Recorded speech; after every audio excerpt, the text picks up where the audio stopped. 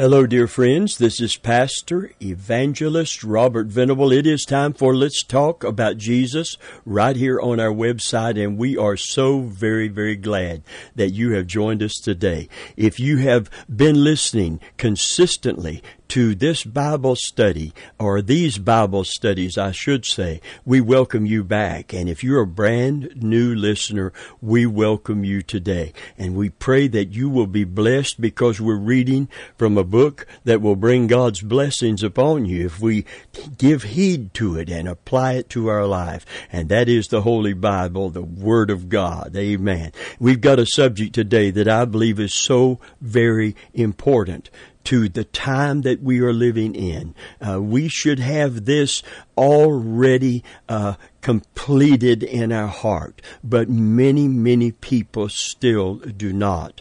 And we're going to talk about true worship today. And you know, we can't worship God just any way we choose to.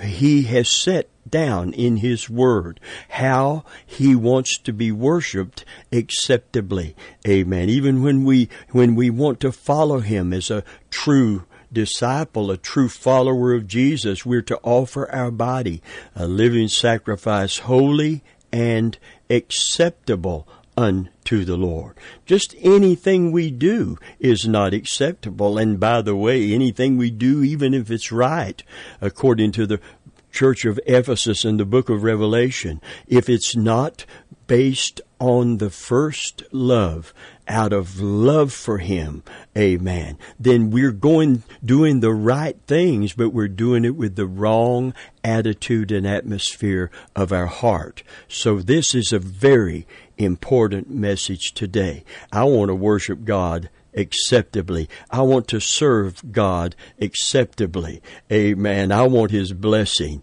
upon my life. I need His blessing upon my life. And the greatest blessing of all is when God manifests Himself to us personally, individually, corporately, collectively. We can worship as a body if we get this right. Hallelujah. You know, the Bible said that God inhabits the praises of His people.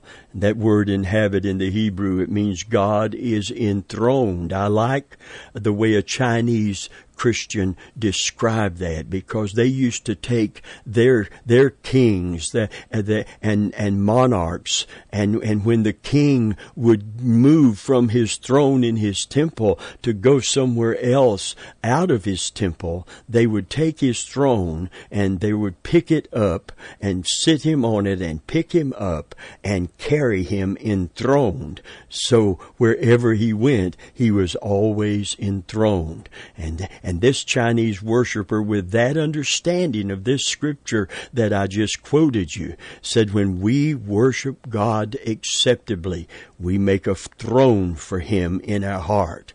And when we make a throne for Him in our heart, God comes and takes His place upon His throne. Hallelujah. Well, I want to make a throne for Him in my heart today, so that the words of my mouth, the meditation of my heart, the words of my mouth might be acceptable unto Him, acceptable in His sight.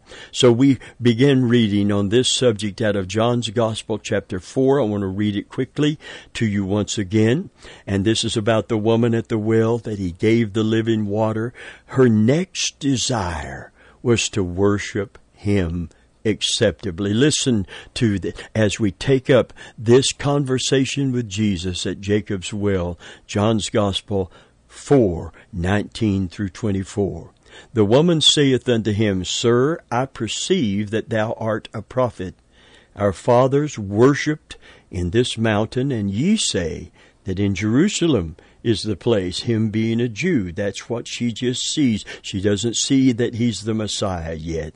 She just sees a Jew, a holy man, and she thinks of Him only as a Jewish prophet. Ye say that in Jerusalem is the place where men ought to worship. Jesus saith unto her, Woman, believe me, the hour cometh when ye shall neither in this mountain nor at Jerusalem worship the Father. Ye worship ye know not what. We know what we worship, For salvation is of the Jews. But the hour cometh, and now is, when true worshipers shall worship the Father in spirit and in truth, for the Father seeketh such to worship him.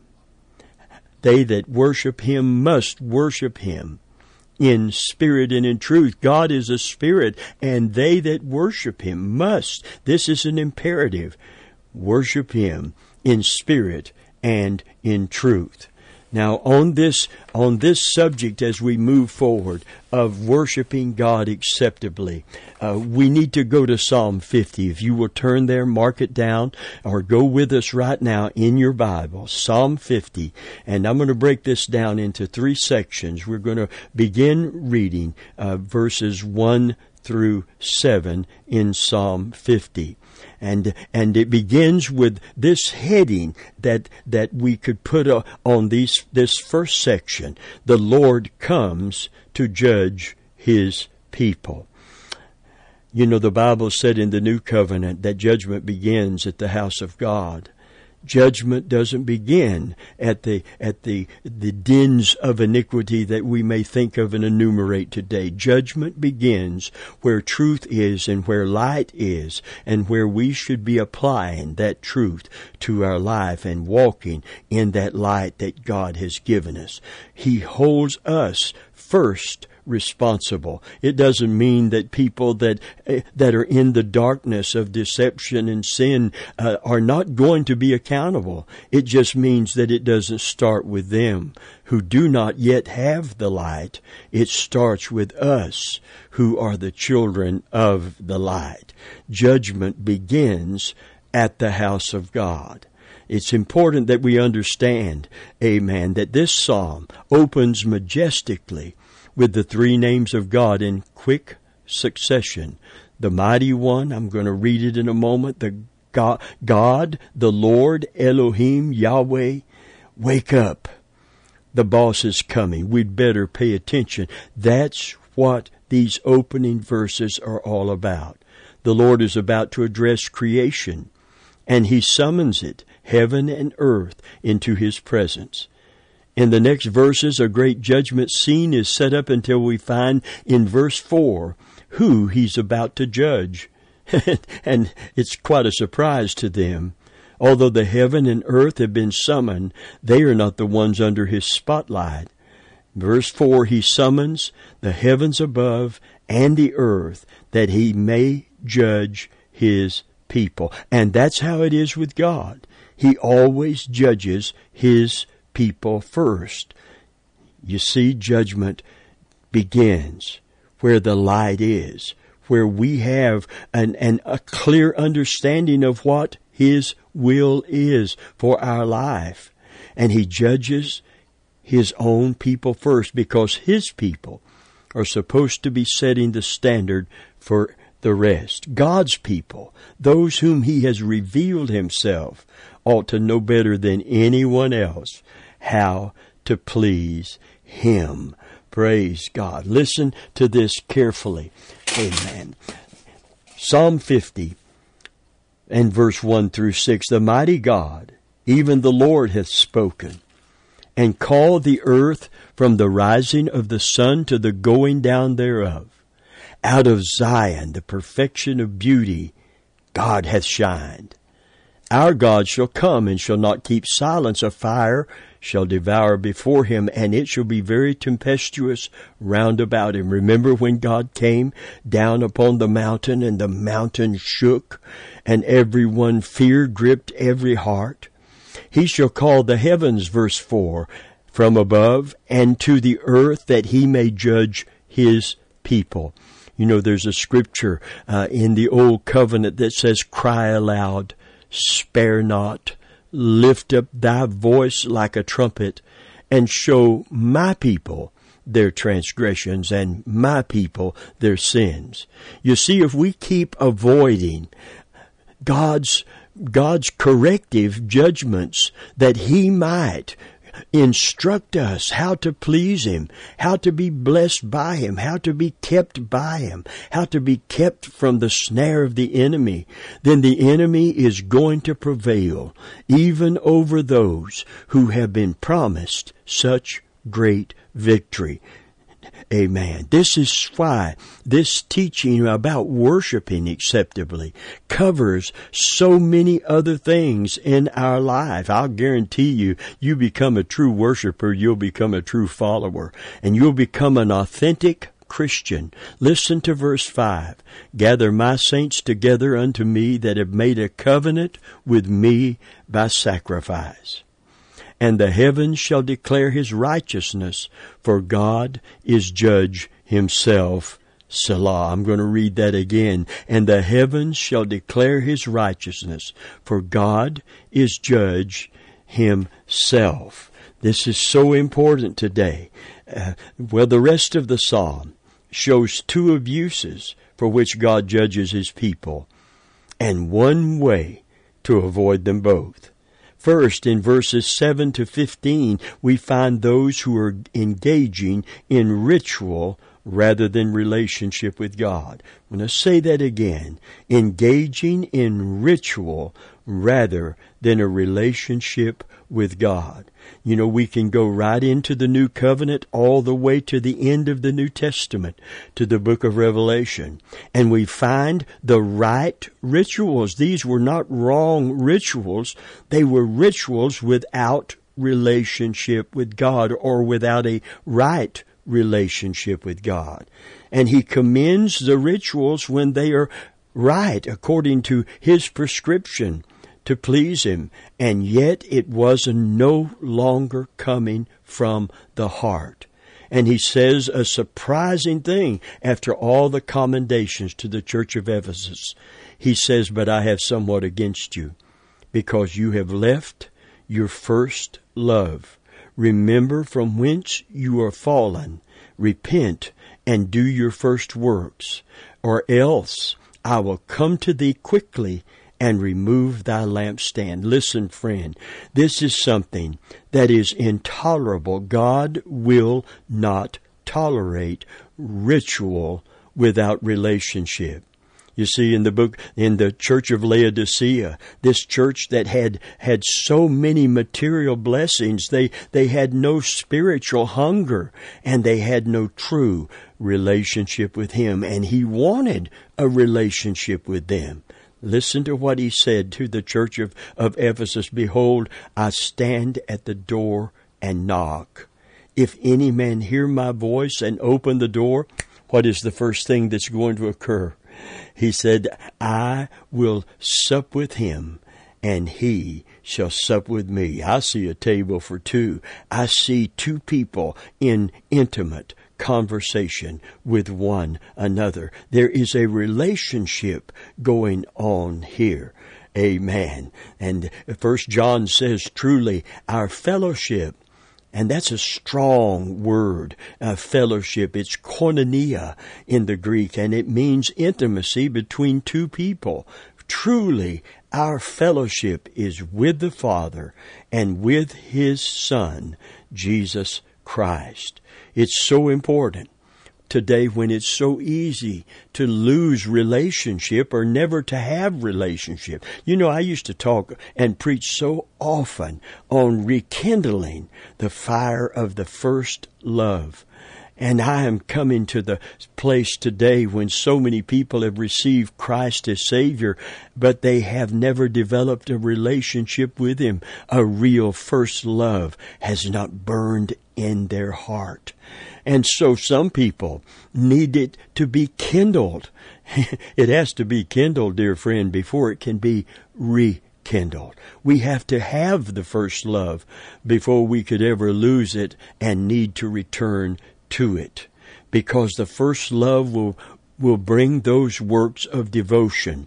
We'll become authentic followers of Jesus because devotion will cause us to be true disciples. We won't have a problem with denying ourselves, taking up our cross in order to follow Him, because it will be a labor of love.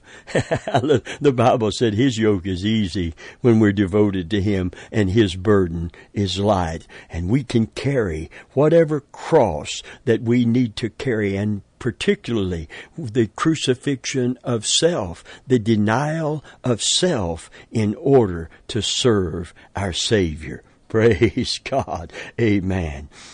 Let me read 7 through 15 and think about ritual instead of relationship. Listen to it carefully. It says, "Hear, O my people, and I will speak, O Israel. I will testify against thee. I am God, even thy God." Did the same thing to the new covenant church at Ephesus. "I will not reprove thee for thy sacrifices or thy burnt offerings, to have been continually before me. But I will take no bullock out of thy house, nor he-goats out of thy folds. For every beast of the forest is mine, and the cattle upon 1,000 hills. I know all the fowls of the mountains, and the wild beasts of the field are mine. If I were hungry, I would not tell thee, for the world is mine, and the fullness thereof. Will I eat the flesh of bulls, or drink the blood of goats? Offer unto God thanksgiving, and pay thy vows to the Most High, and call upon me." See if we worship acceptably. Listen. "And call upon me in the day of trouble, and I will deliver thee, and thou shalt glorify me." In verse 7 we find that all is not right between God and His people, and He testifies against them. But God's not upset with them because they're slack in their religious activities. On the contrary, verse 8 said, "I do not rebuke you for your sacrifices or your burnt offerings, which are ever before me." They are busy and devoted religious people, offering to God sacrifice after sacrifice, routinely, ritualistically. But all these sacrifices are not needed or wanted without that expression of gratitude to God in our heart, and devotion to God from our heart, and love for God. The Lord says in verse 9, "I have no need of a bull from your stall or goats from your pens." In other words, you're not doing this to meet a need in me. He already owns it. All the animals, all the cattle, all the birds, they all belong to Him already.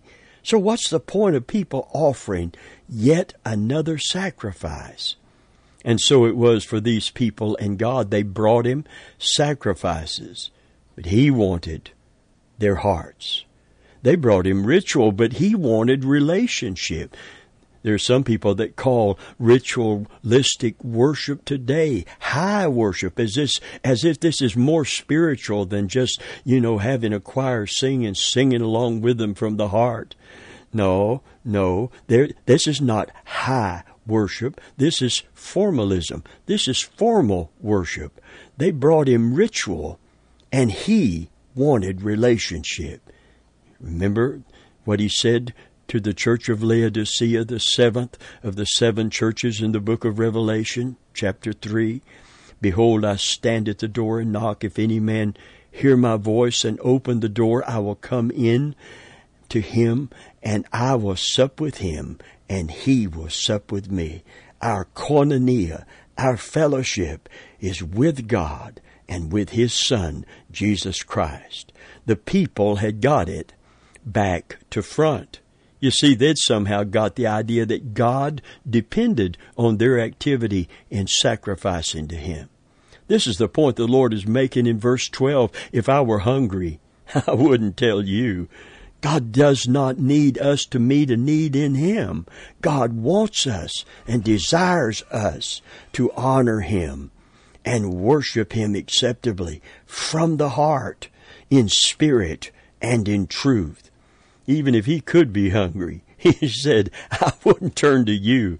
The people had lost themselves in activity, frantically trying to feed this God who does not need to be fed, and completely neglecting a relationship with Him.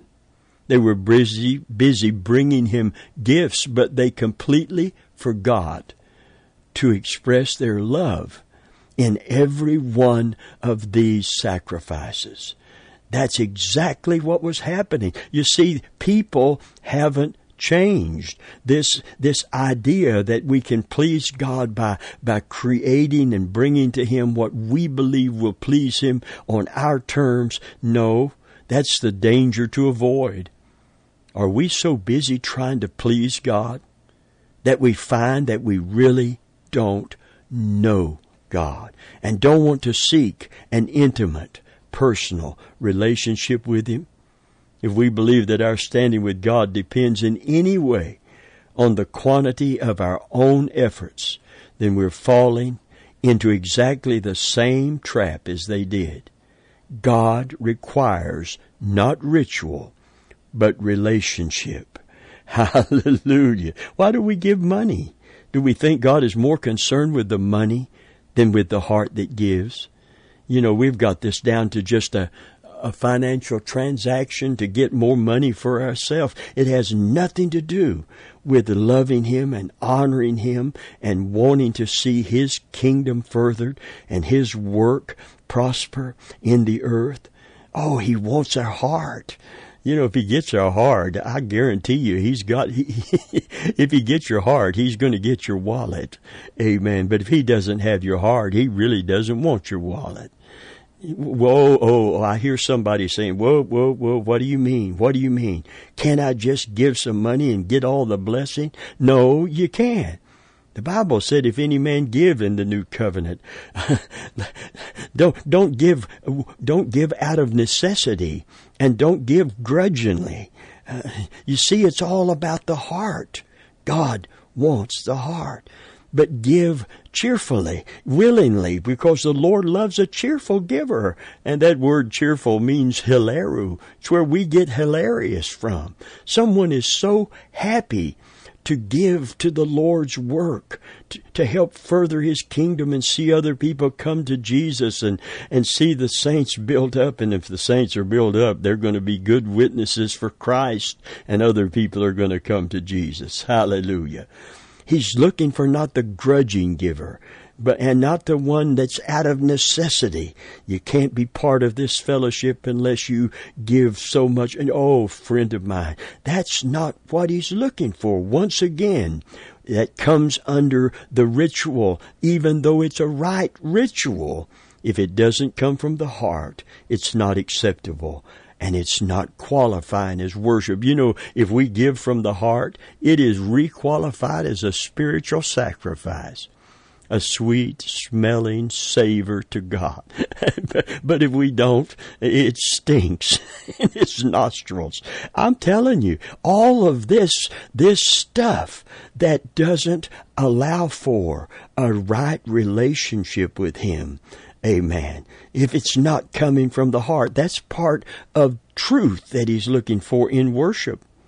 He certainly doesn't need the money, but He wants us to give our material blessings, part of that, in order for His work to get done and others to be reached with the gospel. Why do we come to church? Do we think God is pleased to see us here because we made the effort to come? He doesn't need us to come to church, you know. But He does want us to know Him. And if we come to God's house to worship Him in spirit and in truth, and to seek to know Him and have fellowship with Him, why do we say prayers? Simply because that's what we've always done, or there's some crisis and we need help? He doesn't need our prayers. But He does want our hearts. It's all about relationship. That's what really matters to God, not ritual. However sophisticated and energetic the ritual may be. What does God tell them to do about it? What do you give a God who has everything? Verse 14 is very clear. It says sacrifice, thank offerings to God. finally, as promised, we are getting into the real heart of the matter. The real heart of true worship is an attitude of gratitude. And it is what promotes devotion, enough devotion to offer our body a living sacrifice. It is thanking Him. It's loving Him back for loving us. The Bible said that's why we should love Him. That's what should stimulate that first love in our heart and keep it white hot. Hallelujah. Praise God. We love Him. Not because we are commanded to, though we are commanded to.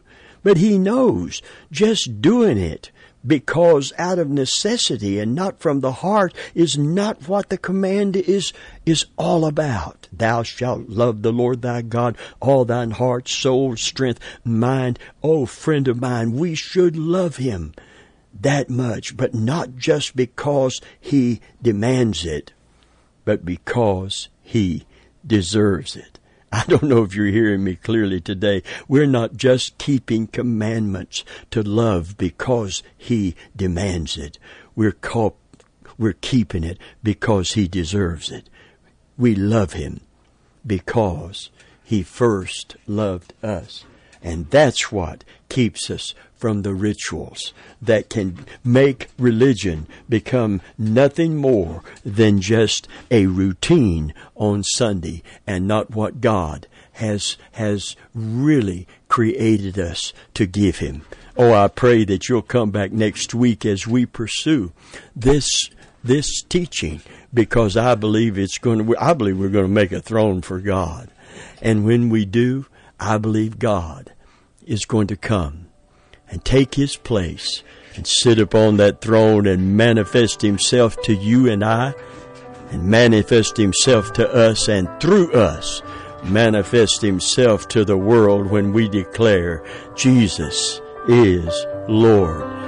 Come back next week and let's talk about Jesus. And if you don't know Jesus, I pray that you will come to Him right now and let Him forgive your sin. Repent of your sin. Receive Christ as your Lord and Savior. And come back next week and let's study the Word of God together, and let's serve God acceptably together. In Jesus' name.